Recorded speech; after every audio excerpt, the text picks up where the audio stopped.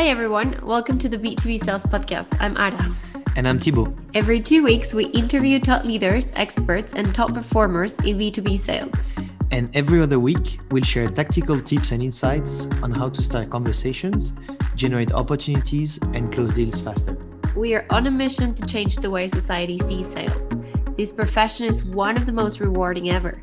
Yet many people are afraid to do sales, or they choose this career by default. This podcast is brought to you by Sales Labs.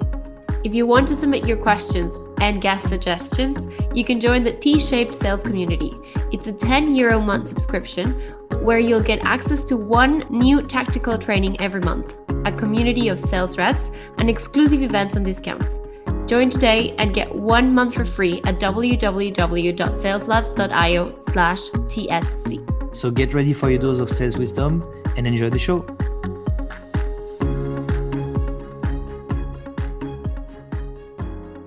Hello and welcome to this new episode of the B2B Sales Podcast. I'm Thibaut Souyris, and today I'm going to talk about a simple qualification framework you can use.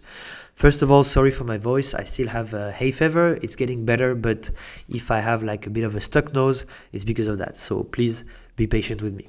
So talking about this qualification framework. So one thing I've noticed is that a lot of people come to me and ask me, it's almost weekly, what do you prefer? Do you prefer using BANT or MEDDIC as a qualification framework? So I actually love to answer the question like, have you already been BANTed and how did you feel about that? Just to start the conversation. So first of all, the thing to understand is that BANT is a tool and MEDDIC is a framework. BANT is a really good qualification tool when you have a lot of inbound leads. Thanks Patrick Trumpy for telling me about that. But MEDDIC is a very long framework you can use actually in deals over $500,000 that are really relevant in that case. So the first thing is BANT is a tool, MEDDIC is a framework. But the problem with BANT, for example, is that whenever you are using this, so BANT stands for Budget, Authority, Needs, Timeline. The problem when you're doing that is that you're asking these kind of questions into a discovery call, and buyers hate having to answer this type of questions because they know they're being banted, as they call that. And it's always okay, what's the budget, who's making decisions, what's the timeline. And so they know these questions could be actually answered on a form, and they just simply hate that. So as a qualification framework, BANT is pretty weak in my opinion, especially if you're doing outbound, because people will not actually give you this information in the first call. You need to build rapport with them. And that's why people hate taking demos, because in demos you either get like a super long and boring demo from the rep, or you get a ton of questions asked all the time. The other one, MEDDIC, is very long. It's actually, you grab a lot of information over the whole process. It's really something that helps you define your sales process. And the problem with it is you don't really know how to qualify early. And for me, I'm a huge fan of qualifying and disqualifying early. So these two things, in my opinion, do not work. So what works for me is to actually use the proactive selling methodology. And for that, you have to understand the differentiation between ATL and BTL. So above the line buyer, ATL, are typically your fiscal buyers, and they make decisions to actually, these are more strategic decisions. They really focus on a specific outcome, and that's really, about making a change.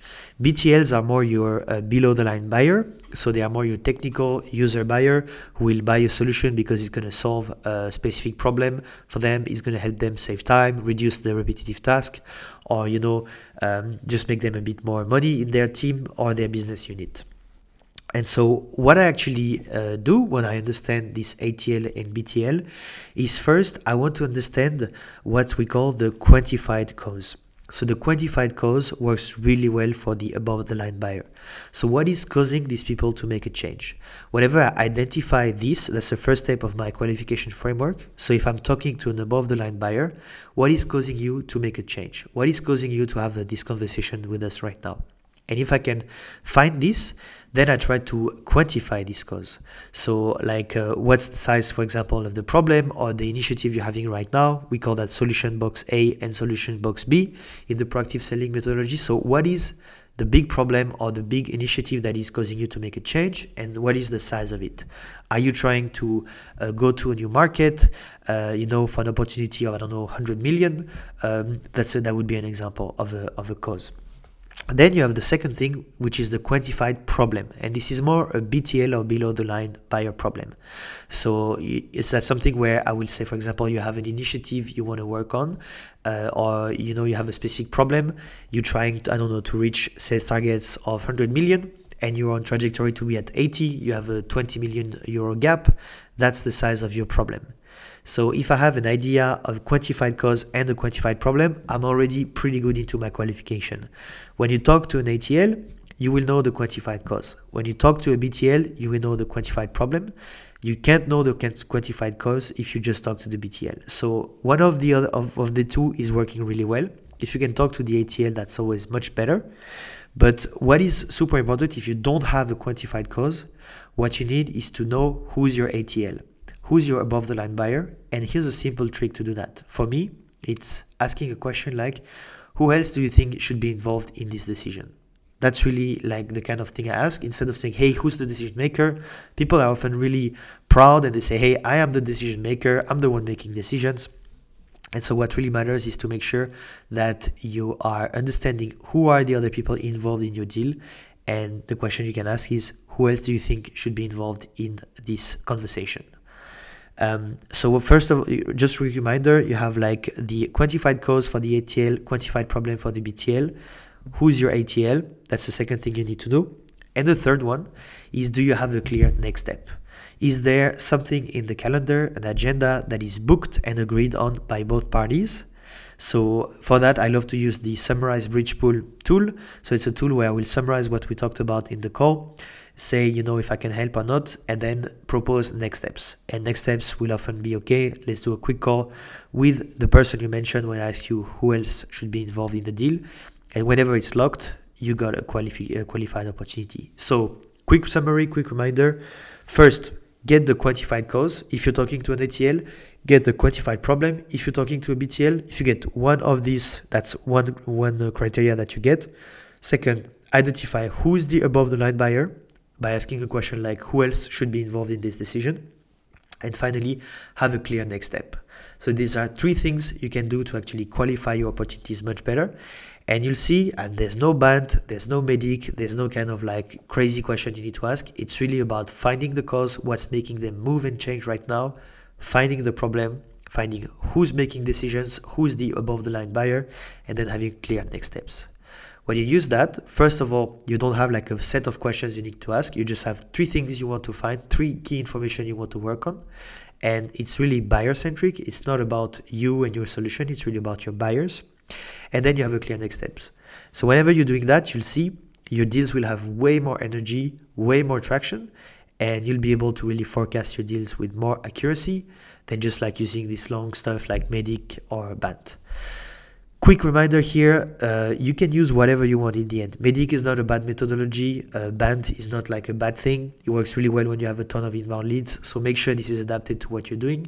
But if you are in the category where I work with most people, where you actually are selling deals that are between, 20 and 300K ACV, often, Band will not work, because you may not have like a crazy amount of inbound. Medic will obviously not work, so this methodology works really well.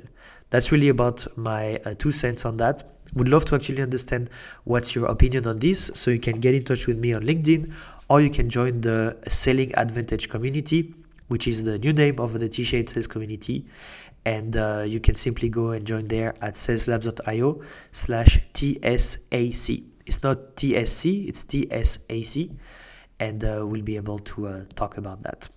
So would love to hear your feedback. Get in touch with me, contact me in any way to tell me what you think about that, and happy qualifying.